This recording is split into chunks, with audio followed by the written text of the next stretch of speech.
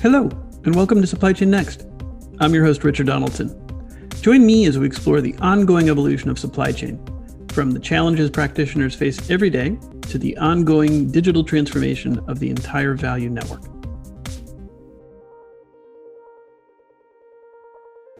Okay, well, welcome to the next episode of Supply Chain Next. I am excited to broaden our kind of format here in not only using video, but actually now having a three-person podcast. So I want to welcome Daniel Robin and Scott Donachie here to the episode. Hey, guys.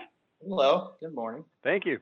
Good morning. Absolutely. And super excited here because we're actually at the tail end of the year. We're going to be talking about circularity, sustainability, and all the effects in the supply chain. And you know, this is really stemming from Scott's work with Zero Waste.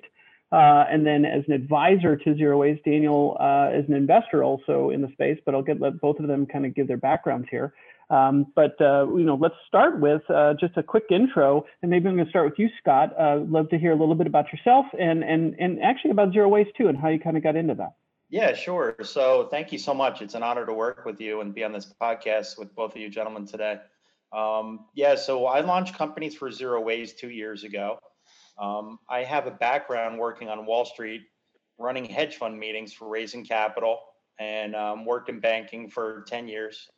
Got pretty burnout on it. I've always had a real big passion for the environment. One of my really good friends that lives here in New Jersey has a company which is called Java's Compost. And he launched that company a few years ago, and they go door to door collecting compost for residences, and they're moving into businesses. But I saw the struggles that he had with his business in New Jersey with a lot of the regulations and rules and really prohibiting him from expanding his business. And I did a lot of research and found out that just in New Jersey, there's over 400 dormant landfills, and there's a huge issue with waste. So doing that due diligence, really just saw the opportunity with my background in running these meetings on Wall Street. Why can't we do something similar that would drive and really accelerate the whole movement towards zero waste and connect the right people, just get the right people that can come in, the investors, the policymakers, the regulators, supply chain directors, so that we really can start understanding that waste needs to be redefined as resource optimization, and we need to change our lens. And yeah, just been really a great journey for the last 2 years, and I'm super excited about next year and the things that are on the horizon. So thank you. That's a quick background.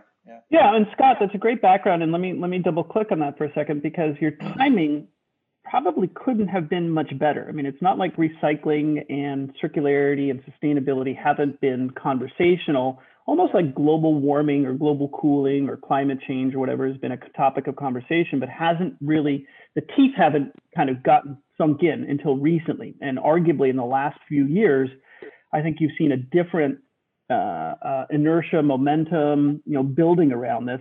So talk about your timing and what you've kind of learned over the last few years in starting Zero Waste, you know, and your experience there, because I don't know if you started Zero Waste 10 years ago or 15 years ago, you would have had the same reception. Yeah, that's a good point. When I started 2 years ago and started with just the phrase companies for zero waste, or even saying zero waste, we were branded as, you know, maybe a special interest group, or we were put into that bucket with the zero waste certification people that are out there with 90%, you know, landfill diversion. And what's happened is that the market, you know, has changed in the last 2 years. And I really feel that zero waste is going mainstream. So you can see, you know, companies like McDonald's now have a zero waste program, and they're getting excited, and they're working with, you know, companies that are out there like TerraCycle, or, you know, they're starting to look at packaging differently. So I just like the fact that 2 years ago, when I mentioned zero waste, you know, and just to be straight up about it, corporations were running in the other direction, thinking that they may be vilified. Now they're embracing it and saying, all right, what can we learn from our peers and our supply chains? Maybe we don't want to keep it so it's just us looking at our supply chain. Maybe we can learn and collaborate with other supply chain directors, CEOs, and people in operations and material engineers to find out how do we start doing business differently? So I'm Mhm. excited about it because people are now, they're answering their emails, they're taking the calls, and they want to find out how they can get involved. Yeah. Yeah, well, and that's a great segue. I don't know if you planned it that way to kind of go over to Daniel here and talk about how Daniel got involved with zero waste, and also your work, Daniel, as an investor with In3 Group. Love to hear about that. But from what I've looked at, it looks like it kind of dovetails exactly what Scott's talking about. You've got an organization that here is funding projects that may have these underlying environmental sustainability, circularity goals. Love to hear about you and your background and how you got introduced and involved with Scott and Zero Waste. Yeah, thanks, Richard. We've been involved in the sustainability aspects for mostly business folks since the 1990s. Goes all the way back into the late 1990s. At that time, there were some pretty significant gaps in the continuum of funding for new ventures, in particular new kinds of clean technologies. Actually, it wasn't called clean tech back in that day. We coined the phrase sustainable tech because it really wasn't a thing yet, right? And the fact was then and still today that extracting inefficiency and waste is often really profitable. Mm-hmm. It can make more money than just incremental changes, improvements, lots of innovations on the market. But when you can take a resource that's currently a liability, and what is waste? It's displaced resources. It's resources that got in the wrong place. But you can capture those and return those to some sort of part of the value chain, the supply chain, create a value out of a liability. Mm-hmm. And so that's really what got my company going back in the 90s. And we were addressing gaps and called myself a venture catalyst back in those days, trying to, help the younger companies that had good clean tech ideas that weren't really necessarily commercial ready to get commercial, to commercialize those. And then it evolved to the point now where we've got solutions everywhere for the problems facing us, more innovations on the way, a lot of innovation now in business models rather than the fundamental tech, but still technology innovations are going to have their place. And so we've scaled that up to the point where we're seeing mid-market project finance that makes a lot of sense, and the capital is available for this to scale and solve the critical problems of this world. It's kind of shocking to say it. You said, well, if we've got the money, what do we need? Well, one thing we need is an understanding and collaboration and political will and business people mobilized to solve these problems. Yeah, well, and let me kind of follow on with the same question I asked with Scott, because you've, again, got a 30-year history where you've been looking at this. And something's changed in the last few years. It's not like the mission statement that you started with in 1990 has changed all that much, right? But the reception you're getting, not only in, sourcing funds for projects that are moving in sustainability, circularity methods, but how people are looking at this, right? Like something changed mentally, philosophically, right? Because what you just said, which is a leading point that I think we're going to get to, is that sustainability and circularity is not a nice to have. It's actually a profit and margin improvement opportunity. And I don't know why it's taken so long for people to figure that out, but you're in a really cool spot, Daniel, to even kind of reflect on that. Like what's happened, right, in the last few years? Like what changed? It's an interesting parallel in the electric vehicle market, for example. Yeah, great. Right. Great. Right. Whereas EVs have been around for a long time, and golf carts and whatnot. Right. Well, what's causing them to start finally to take off and gain more mainstream acceptance? A lot of things just take a long time to commercialize. I think the big limitation on EVs remains the storage. That's also going to be changing and breaking through to something new. But of course, Tesla's been leading. A lot of other players and a lot of other products. But if you look at the market penetration right now for electric vehicles, battery electrics in particular, it's not there. And it needs to get there. And it's going to gradually, reach the scale that's necessary to actually make a difference and decarbonize the whole transportation scene. Electric and hybrids are happening more in buses. And you'll see more air travel, that's right, and trucks, long-distance haul trucks, these things. And it depends on the sector and the economic drivers and inhibitors, I suppose. And what we're definitely looking forward to is the upswing. And recently, I can say, I don't know the exact causes. I'm not sure it's even been studied why so much more consumer sentiment now for sustainability, circularity, cleaning things up. It has something to do with health, something to do with the fact that we are living in an ecosystem, right? And so the ecosystem and we are in this symbiotic embrace, right? So if the environment is not clean, neither can we be, right?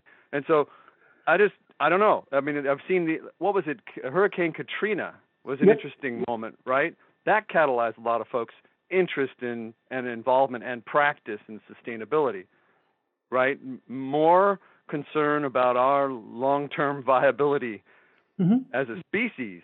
You know, the planet will be fine. It'll recover.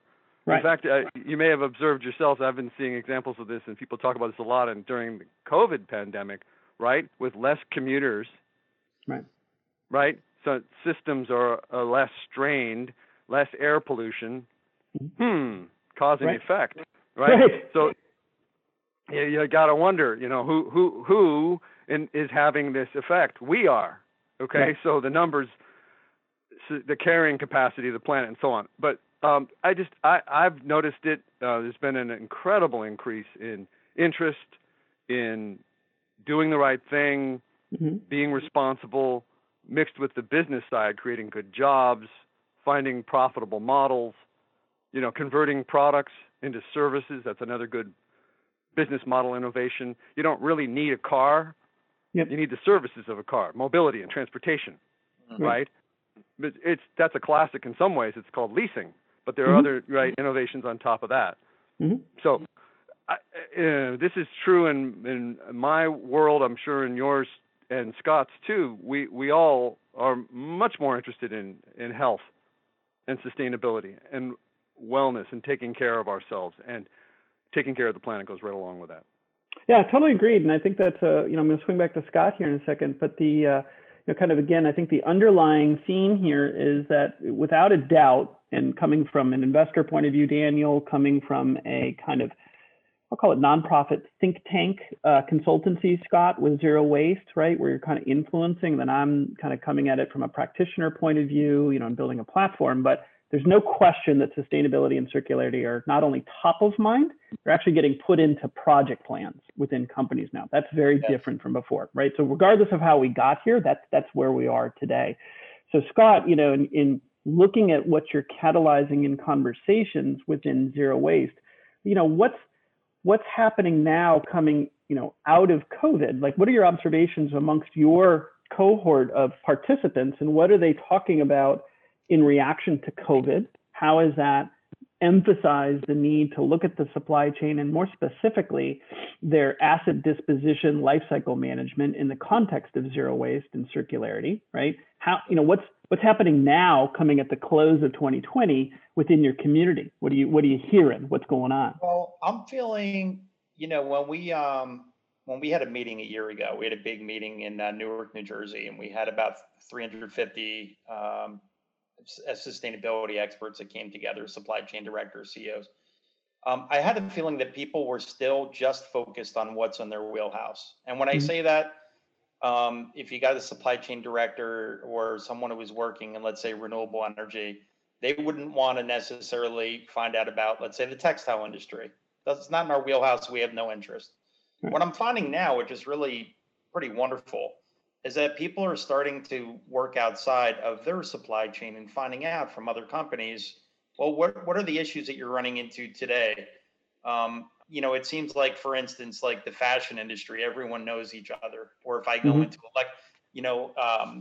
let's say e-waste, they all know each other. It's a very small market, much smaller than I thought, because I look at like e-waste, this massive problem, and then I see there's 3 or 4 real thought leaders in the United States leading the space. And it's like, wow, that's incredible.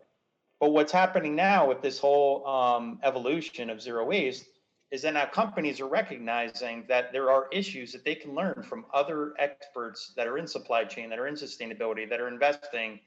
They're running into the same type of issues with water, with energy consumption, with looking at things holistically. So I think it's a really good opportunity because people over the last 10 months have been able to take a step back and look at other industries and see, hey, let's not just vilify this industry, just throw out the oil and gas industry. Let's find out what are the gaps that they have today, and how can we work together to accelerate everything towards a more circular, economy or supply chain. And also the fact that, people don't have to look at the lens, and it's getting better, of, okay, we need to switch our whole linear supply chain over to circular. It's going to cost too much money. Let's just punt and not do it. Now it's, okay, let's try this. Let's try this and see if it works. Let's try this and then see if we can scale it up. Let's look at zero waste design. I think people in the United States are starting to take that type of view, and Europe is helping to accelerate that. That's what I'm finding from my lens. Are you, and again, let me double click on that, because you've got an interesting view where you're looking at not only the commonality across different verticals, right, which is super important, but then within that commonality, are there certain, I'll call them kind of drivers that you're seeing, right? I mean, it's a bit of a leading question, because I think the answer in all of our collective heads is that there's a recognition that it's a good business practice to focus on circularity and sustainability, not just a nice to have, feel good kind of thing, right? That's a big difference right now. It's still not very widely, I think, accepted. But how do you capitalize then on the enthusiasm, which is to feel good, and help people to understand that, okay, feeling good is great and all, but actually this is going to help your business be more profitable. Can you kind of talk to that observation and how that's entering the conversation now? Yeah, I think, like, from my lens and from working with different experts, and I'll give you an example. I worked with wonderful woman, Stephanie Benedetto from Queen of Raw, and she captures a lot of textile materials that she uses, and they repurpose to make clothes, that would normally be sitting in a warehouse for 2 or 3 years. So I was completely shocked from working in, hedge funds and software and all this technology and innovation. Why is it that the innovation isn't there? Like with, tier, go to whatever, tier 14 or 15 vendors, and they're doing things on spreadsheets or using paperwork. Like, I was just really surprised by that. But what I'm finding now is that by companies or people sharing stories of saying, hey, you know what? We have materials that are deteriorating. We have assets that are deteriorating. The electronic e-waste industry is fascinating to me. You have billions of dollars of precious metals going to landfill, every year. And then you see these videos of, like, young children burning motherboards, getting paid like $1 a day. And you just sit there and go, I don't understand why there's billions of dollars in precious metals in landfill, and this is happening today. There's a problem here, and it's an opportunity to make a lot more money, do good for the environment, and then also solve a social problem. So like those three things are really going to move forward in 2021, and I'm excited about it. Yeah. Well, that's a great observation, and again, I think you're getting this format here because you're teeing up Daniel very well, because that's a nice shift into how has that changed the capitalization of some of these projects from your point of view, because you're not only looking, Daniel, at funding, and then there's sort of an inherent question here is, are you helping to fund projects that enterprises take on in the migration towards circularity and sustainability? And then are you also funding innovations in the sector like you might do in a traditional venture kind of role, right? Yeah, definitely both. The main thing we do is what's called mid-market impact project finance, impact finance, impact investing. You may have heard the phrase. A lot of folks are new to it. It's amazing to me how long that term has been around, and still folks go, what? Impact? What do you mean? It means the triple bottom line, social, environmental, and alongside profit. This is not, they're right. It kind of came from the more philanthropic NGO or, not-for-profit, purpose-driven kind of investments. But these days, and for easily a decade, go to the GIN, Global Impact Investment Network, has a great annual report that explains what's going on in that space, but it means that it's quite profitable to be centered on environmental and social benefit. Okay, that's really, it's one or the other, or maybe in some cases all three, the triple bottom line. This is kind of a parallel to the ESG side of the equation. corporations that are looking after the environment, social, and governance aspects. And so, yes, mid-market projects with existing tech that's really quite scalable and profitable have been taking off. I suppose we've been at a tipping point for quite a while, and we've tipped. Yep. It's my experience of it, right? The demand, the interest, and the number of projects and developers has gone way through the roof in a good way, kind of to a next level of activity and people kind of coming online with teams and project proposals that make a lot of sense. There's still, and there always will be, room for fundamental innovation, working out issues and inefficiencies, working, capturing waste. For example, anytime there's a change in a resource that can be more efficient, a resource that's being converted inefficiently, right? Often there are catalysts used in chemistry, or say the pressure in water pipes that get stepped down. If you don't make use of these conversions, of these catalytic moments, if you don't truly make most efficient use of the materials, then somebody's going to come along and figure out a way to do that. Right. They'll be more profitable, and they'll be the new leader. That's the way it works, right? These are the kinds of fundamental innovations. And you see that across every sector, every resource you could imagine, including Scott's example, materials that would have just been lost. Right. Right. A good one would be, say, rubber from tires. Oh, my goodness. The manufacturers of tires are now sourcing recovered carbon black. Why? Because the old way of making it, petroleum, otherwise known as furnace carbon black, is dirty and getting more and more expensive. So phase out, phase in. Yep. Recovered carbon black now it meets all the same specs, right?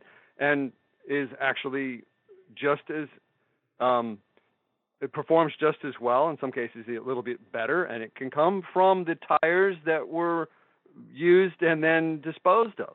Right. So, that's the zero circularity, circular economy in action. That's one example. It's across the board, and lots of you also get the metal out of the tires, right? And so this is also happening in agriculture, food production, sustainable foods, on and on. Examples, lots of them.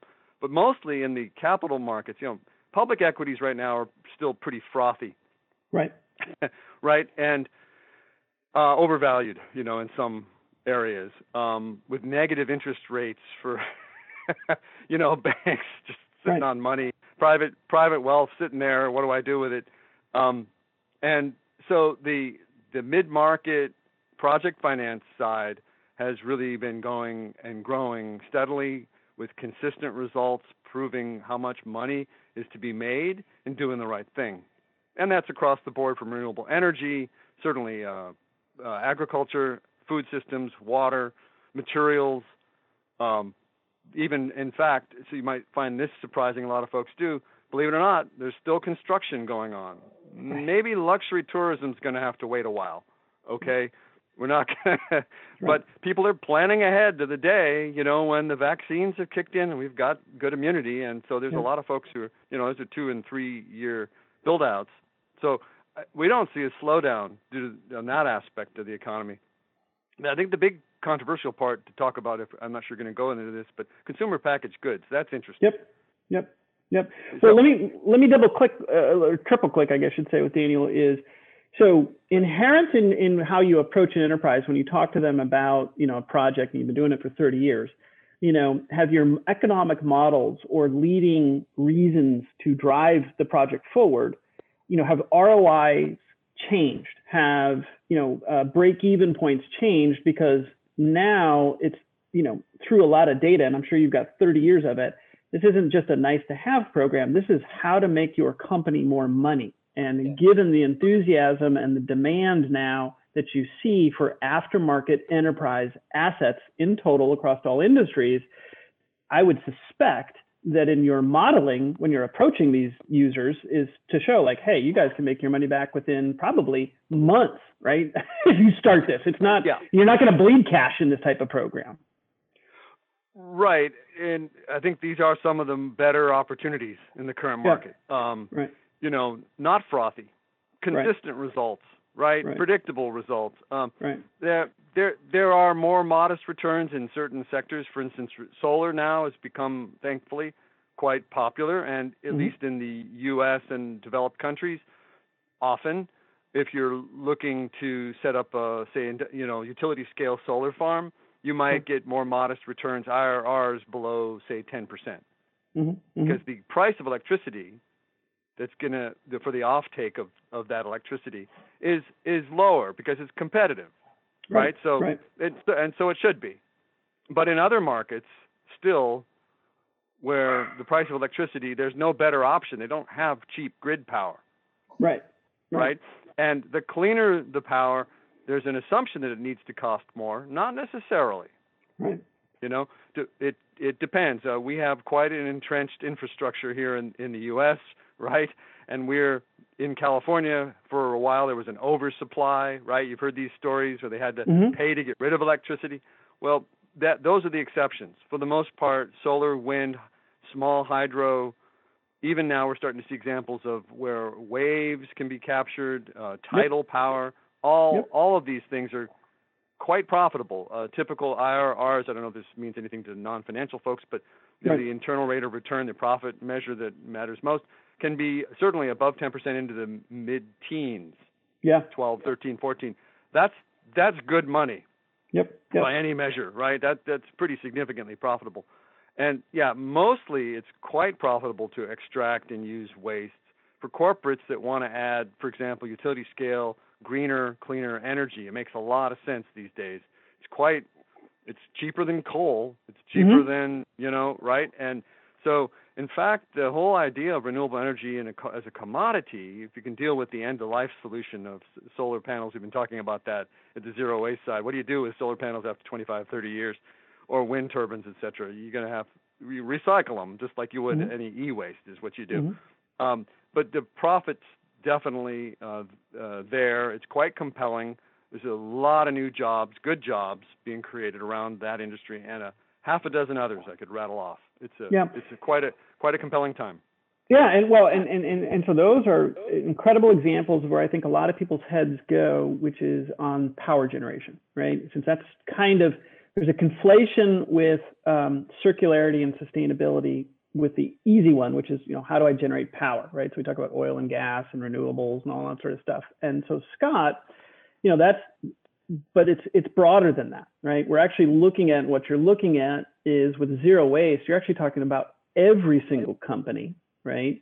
And not only how they maybe generate the power to run their business, but what do they do with the assets that run their business? How do they manage those? How do they recycle those? How do they set that up? How does one company look at their balance sheet and say, I've got a couple $1 trillion worth of assets. I should be shedding 10% of that on an annual basis and actually making money on the disposition program there. And then there's another company that should be looking at that shedding of assets and say, I can use that stuff, right? Used or sometimes pre-owned and never used. I mean, this is what we're finding now is, and I see this every single day in our universe, is all of these major energy companies that have had projects that have stopped in the last year.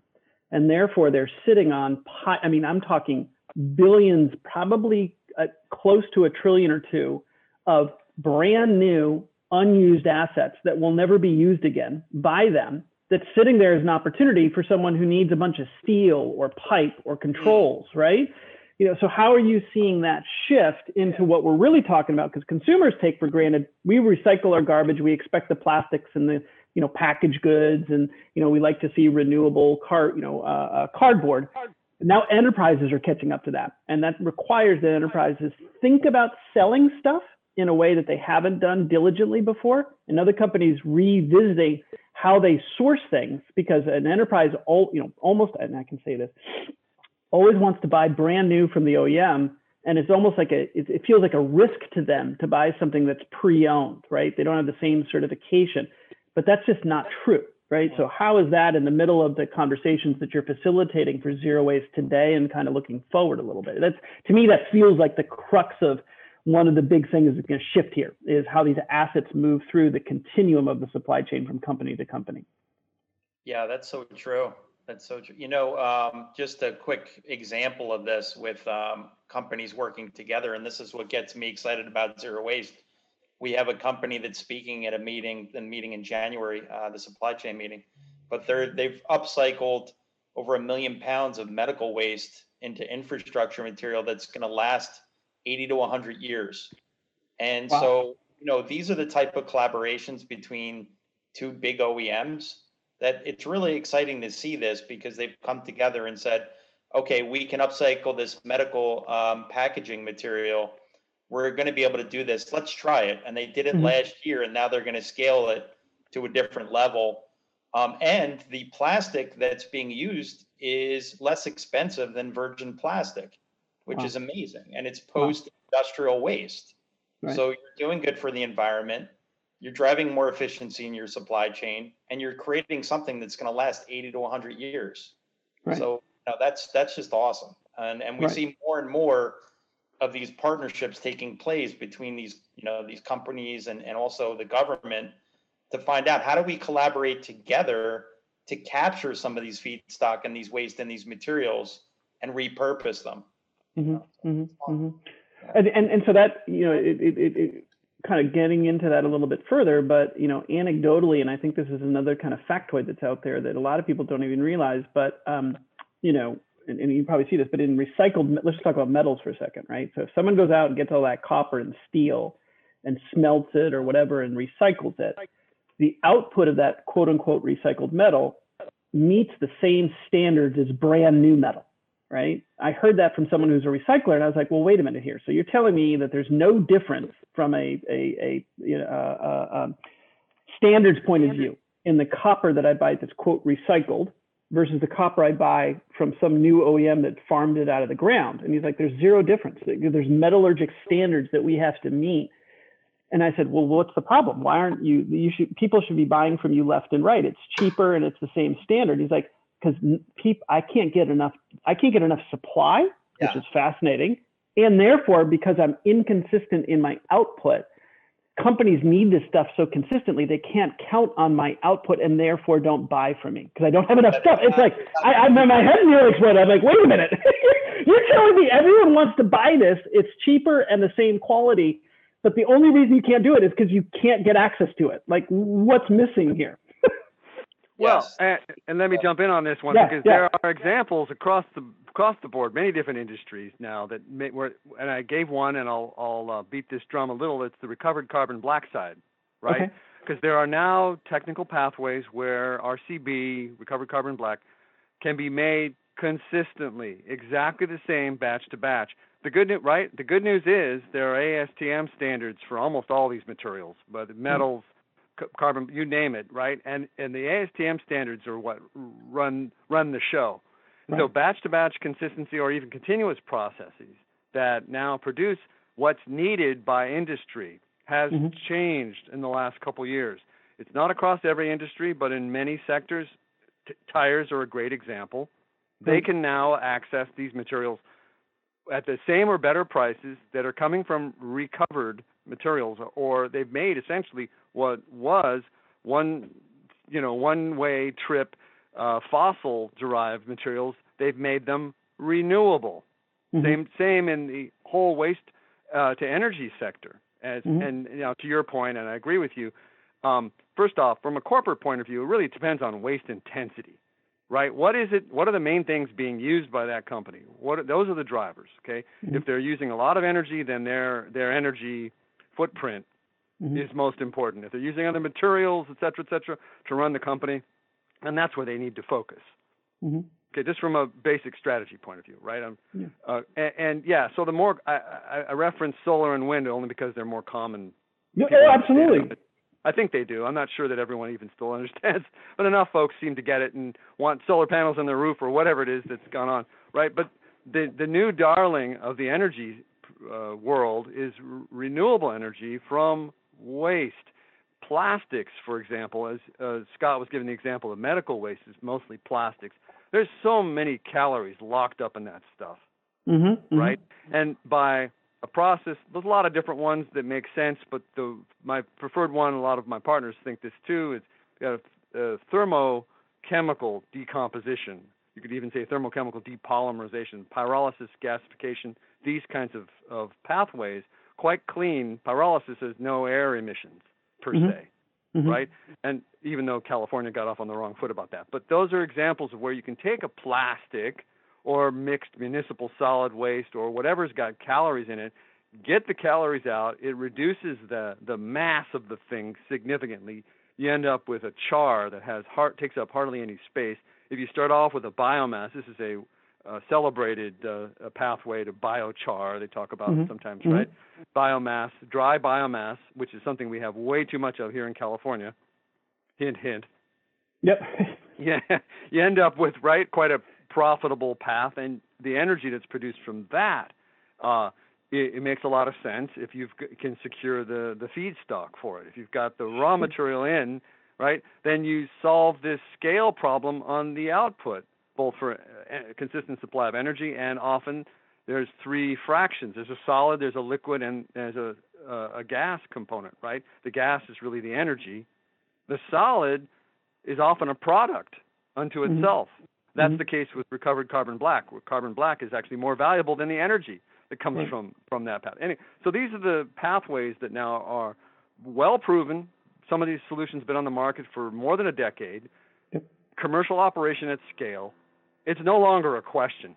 It was quite a question. In fact, being involved in the waste to energy space for, I don't know how long I've been doing it, maybe 15, 16 years, it's kind of seen as a wild new frontier for a long time. You know, people don't really know the value of the products coming off, and they're not sure how to exactly make, the technology maybe will last, maybe won't. Well, not anymore. That's now established, and there's no doubt about it. These pathways make sense, and the big, Michelin North America is committed to using recovered carbon black. They're going to phase out the furnace stuff, and a lot of others are doing the same thing. So, examples. Yeah, no, it's a fabulous example, and that's exactly what we're talking about, right? And again, to all of us on here, we've been thinking about this for a while, and probably Daniel, maybe you longer than all of us, going back to 1990. But it's just the timing of it, right? It's just all of a sudden, it's like enterprises just woke up in the last 18 months, and we're like, oh my God, like how have we been missing this? Because they've been running at full speed, trying to drive their businesses and increase sales and profits and focusing on their procurement. And there's more to the business, right? There's all these assets flowing through the business, not just for products, but that run the business. That is a key, you track it on your balance sheet. I mean, let's be honest here. The Global 2000s are sitting on $187 trillion worth of assets, right? That is nearly 2.5 times the size of the entire world's GDP, right? That's the accumulated asset. And that's the book value, right? That's not the market value. Right. So if you think about that, what that really means in my estimation is that 187 trillion is probably worth close to 300 trillion in the market. Right. Because that's just all valuable stuff. Right. So that delta between what's on book and what it could be sold for is the free cash that's sitting there for enterprises if they embrace this program.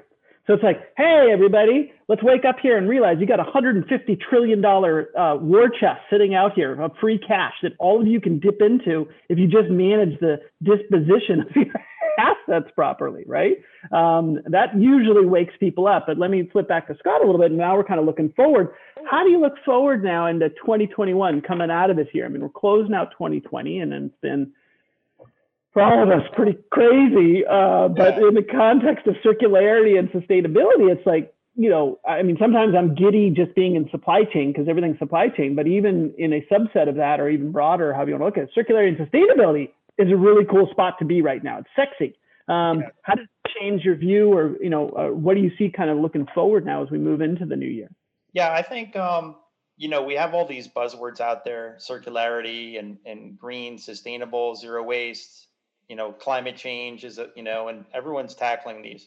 But I feel the days of just looking at like a corporate sustainability report and looking, in the rearview mirror are over. I think now, actually, I'm confident now that companies are coming out and they're looking at ways to, cut costs, look at their assets, look at their overall balance sheets, take a proactive approach to waste, and really redefine it. What excites me about this too is 6 months ago, my son, his name's Finley, he's a material engineer at RPI, but he wrote a cover letter about changing mass consumerism. And I nearly spit out my coffee because I don't talk to him about what I do for a living. Right. But his friends that are all, 18 years old, they get it. They get zero waste and they have a different lens than us. So like anything else, I mean, when you see the youth embracing it, you get really excited because these kids are, they're younger, they're very technologically advanced. They think differently than us. And I've always noticed with trends, like when the younger generation's in there, it's definitely going to change and it's going to change quickly. So that's kind of like the view that I'm seeing is that companies are starting to come out and share their stories and saying, hey, you know what? We had this issue. We're a big auto manufacturer. We're not perfect. Don't vilify us, but this is what we're doing to move towards zero waste. How can other people help us as well? Even competitors. What can we learn from some of the mistakes that have gone on over the last 10 years? That's where I see things moving forward for next year, where there's more transparency, there's more trust. And I'm realizing too that some of these issues, especially when I speak to Daniel and you talk about regulators and you talk about policy and you talk about geography and you talk about getting all the right stakeholders to the table, it can seem really daunting. But at times it's not. It's just getting those people together to understand things that are outside of their wheelhouse so they don't need to, like look up these words and understand them. Like putting a banker in the room with a sustainability director or someone who has a PhD in like chemistry, it can be really hard because they don't understand what the other person is talking about. Right. But I'm noticing over the last 6 months, or especially during the COVID, that people now are starting to go outside of their wheelhouse and saying, oh, what can I learn? What can I learn from the banking sector? Where are they investing? Why is this important? Why can I learn from a sustainability director, even though I work on Wall Street? Like people are starting to open up their minds that way. So that's what's really exciting about next year. No, that's cool. And that's a great, also, again, kind of, bat the ball back to Daniel here, looking at not only advising zero waste and what Scott's doing, and kind of, how would you, build off of what he's saying coming up to next year, but then also kind of, bring it into your own firm and what you guys are doing, right? I mean, there's kind of two aspects of that. One is you represent certainly 30 years of experience in here, seeing something new, and you're advising Scott as a networking group, consultancy, kind of matching all this stuff, right? So how do you want a group like this to be effective? And then how does that affect your own personal business and what you guys are funding and going after, right? I mean, all sorts of stuff happening. Well, my big bold prediction for 2021 is that we're going to survive all this somehow. That's provided it's not an asteroid or aliens or something, but who knows at this point, right? Exactly. Yeah, to key off of what you were saying, Scott, I agree. Actually, the measurement and transparency and trust aspects of this, trust is an interesting word. It's a feeling, right? But what it really boils down to, I think, a better definition of trust is predictability, being able to predict what the other party's going to do, even if you don't like it exactly, being able to predict it, understand it, make sense out of it, and work with it. Because the more important task here, is what you also said, is the collaboration that must unfold. It has already unfolded. It's working with others that you share differences. Share differences. These aren't words that you hear much, but I'm going to say it's co-opetition with frenemies. You hear frenemies, right? What's co-opetition? It's collaboration and competition at the same time. You got to watch the boundaries and the edges and not disclose stuff you're going to regret later. Okay, but it is nonetheless what are the defining differences? That's where the power in a relationship comes from. If we all bring the same thing to the table, then some of us aren't needed. Maybe I'm the one not needed, right? But so taking a leadership role to co-opitate, no such word, with frenemies, right, with companies that you might not normally work with, get out of the silos, get out of the, right, and go across disciplines and learn from everybody and everything. Right. Right? Learn from everybody and everything that could possibly happen. I mean, we provide access to capital And a lot of the things that we do we have an innovative model. I've never bumped into anybody else that's doing similar kind of access to funds. We make funds available that break some of the rules, the common sense rules of banking. We're using banks, but we're not approaching it at all in a conventional way. Okay, Right. I'll leave that. Most folks that know banking and finance are very confused at first when they talk to us, right? Right. So right. the teaching learning piece of this, the ability to actually listen to one another, being able to understand what somebody else is saying, that's still the gold in the current economy. You know, a little trickier through Zoom, perhaps. Right. But it needs to happen, and it does, and it is happening. So the drivers of waste to value are really less the bottom line, more the need to survive. I mean, there's economic upside in doing the right things. There's economic upside to being more efficient. Waste always pays. There's a dividend from being more efficient. That's a given. But designing products to use recovered material. Can you incorporate recover? It's kind of like, I remember a couple decades ago, what was it? Recycled paper, right? Most folks didn't want to put recycled paper in their, inkjet or laser printer. They didn't trust it. Right. And it's still a little more expensive. Well, the green stuff can be at a premium, or it actually could be less expensive depending on the supply, right? So there's just room to do the right thing and to be a little bit of a leader in this space, whatever that means to the parties involved. Have goals and lead toward them. Yep. Right? Rocky Mountain Institute said we got about a decade to decrease carbon by about 50%. Right. So decarbonize everything. Right. Well, I think right. Go ahead. To your point on that, though, is I think those are oftentimes the leading drivers where, I look at someone like the Ellen MacArthur Foundation, right, who's probably, let's just say it, the world's largest NGO in this space, right? And they're flooded and they try to publish stuff and they work with all sorts of people and they've got these kind of leading, like, why do you want to get into this stuff? And usually it's driving them towards, hey, we got to reduce our carbon. Hey, we got to reduce our footprint. Again, really good, nice to have. What do you guys think about shifting it to, like, that's great and all, but this is about profitability. This is about your company being healthier and returning more value to shareholders. Because I guarantee if you're Shell and you're sitting on 200 and you buy 250 billion, this is literally what they do. They buy $250 billion worth of assets per year. Okay. Just let that percolate for a minute. So over 10 years time, they've purchased $2.5 trillion worth of stuff. Okay. So how much of it there is currently sitting on that's on their balance sheet? Like I said, and let's just say $1 trillion. What if they liquidated all of that? They probably could get $1.5 trillion back. That's $500 billion of free cash back to the business. Forget everything else.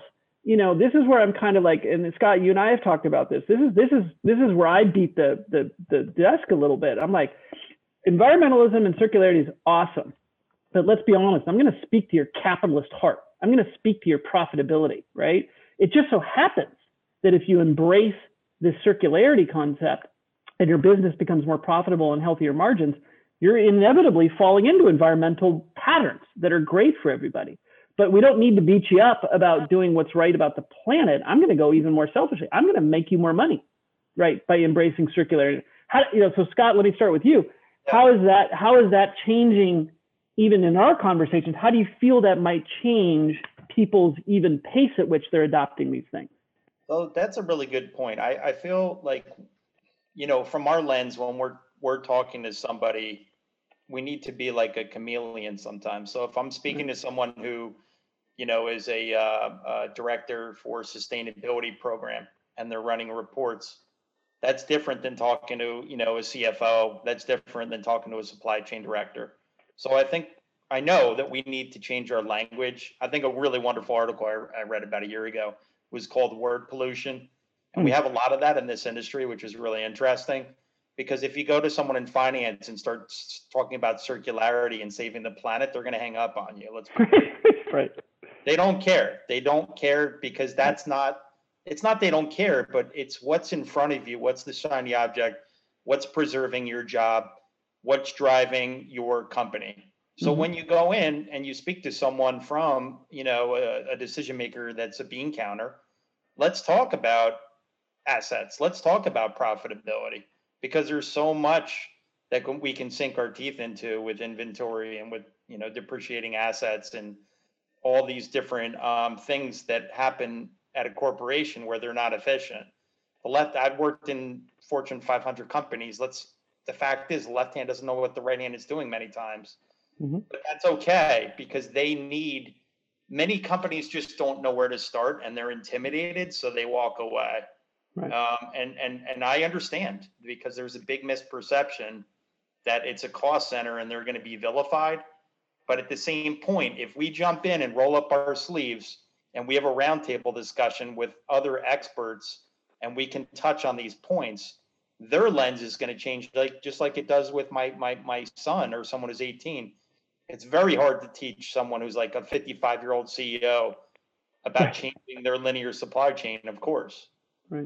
But when you start talking the same language with them, all of a sudden they open up and they start listening. So I think there's a really big opportunity for this, especially for the C-level suite next year. Yep. Daniel? Well, it is about profitability. It always was, and it always will be, unless you're a nonprofit. In which case, it's still about profitability. You just don't get to keep the profits. Right?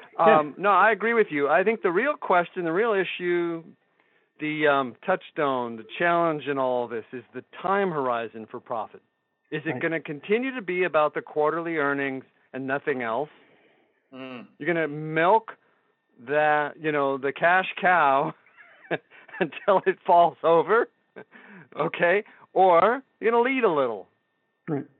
Draining the last bit of a familiar profit stream because it seems like it's the fiduciary responsible thing to do is one thing. But leading in a new direction for the longer term, sustaining profits and more of them, that's the real goal.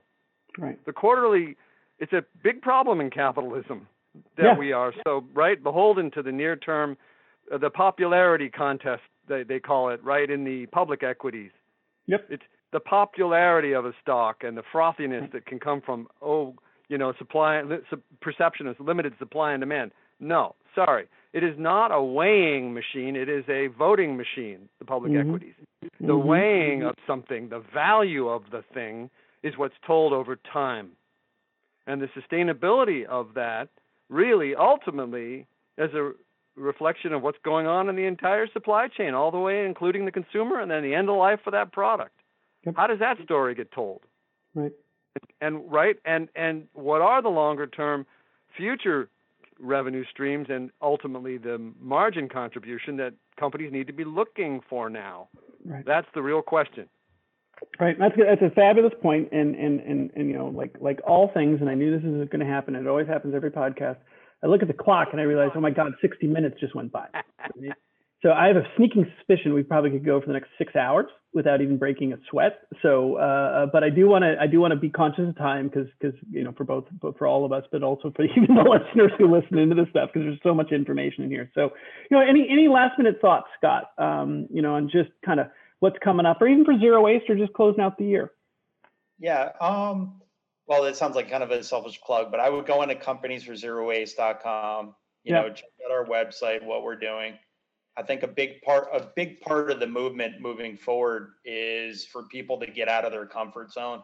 And just, I would say, in my humble opinion, if people are coming in and they want to learn, they can just come to our meetings and hear what is going on, and really just open up with this, kind of clear head and lens over, what we know today may be gone tomorrow. Things are going to move really quick in 2021, and I'm feeling a huge pent-up demand for this. And what does that mean? It means that companies are going to start working much more efficiently, and we can learn so much from our peers instead of working in silos. And I'll kind of leave it at that. Yeah, that's great. Daniel, same question.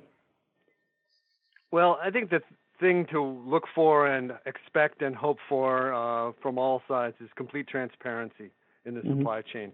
Measure everything and be as transparent as possible that's actually earned trust. the transparency of reporting on progress made as well as distance yet to go. Mm-hmm. Right. To what was it? Tom of Tom's of Maine, something about, it's not about perfection. There is no such thing as a rival in this work. It's continuous improvement. It's not about perfection. It's about progress. Right. And also the rate of progress. Okay, sincere efforts to do the right thing. Accelerate that. Get on with it. Yep. Really focus. Hunker down. Double down. Invest heavily in getting to the right result. And then you get to talk about it. That's it. Yeah. We want to know. Everybody wants to know. Well, and Scott's got the forum with which to sort of, champion those results. So this is again, great way to wind up the year. It's a little bit different from it's not different. It's inexorably tied supply chain and circularity, because it's a key component of the evolution of supply chain. Technology is going to drive this transparency, right? And it's going to allow us to start measuring and seeing and, gauging each other and how we're kind of performing. So it's a key conversation that's going to continue, but I think not only are you going to see innovation, Daniel, from your point of view, in just a lot of companies going into the sector, just even in simple things like recycling, but then Scott, obviously through zero waste, I think your participation rates are going to go up, which you're probably already seeing. And actually 2021, we're going to start seeing real action, right? Publishable case studies and things like that. It's super exciting. It's just a great time to be in this space. So I want to thank both of you guys for being on here. Like I said, we'll do a continuation of it, and we'll obviously participate, Scott, in the December 17th Zero Waste Roundtable and many of those there. And, Daniel, it's just a pleasure to meet you this morning. So it's really fun, guys. Likewise. Yeah, thank you so much. This is Richard Donaldson. Thanks for listening. If you have any comments about the episode or topics in supply chain you'd like us to explore, we'd love to hear from you. You can reach us at supplychainnext@requis.com. And while you're at it, why not check out the Requis platform at supplychain.requis.com. Requis allows you to manage the full asset lifecycle in the cloud, collaborating with your entire value network to buy, manage, and sell your assets. Find out more at www.requis.com.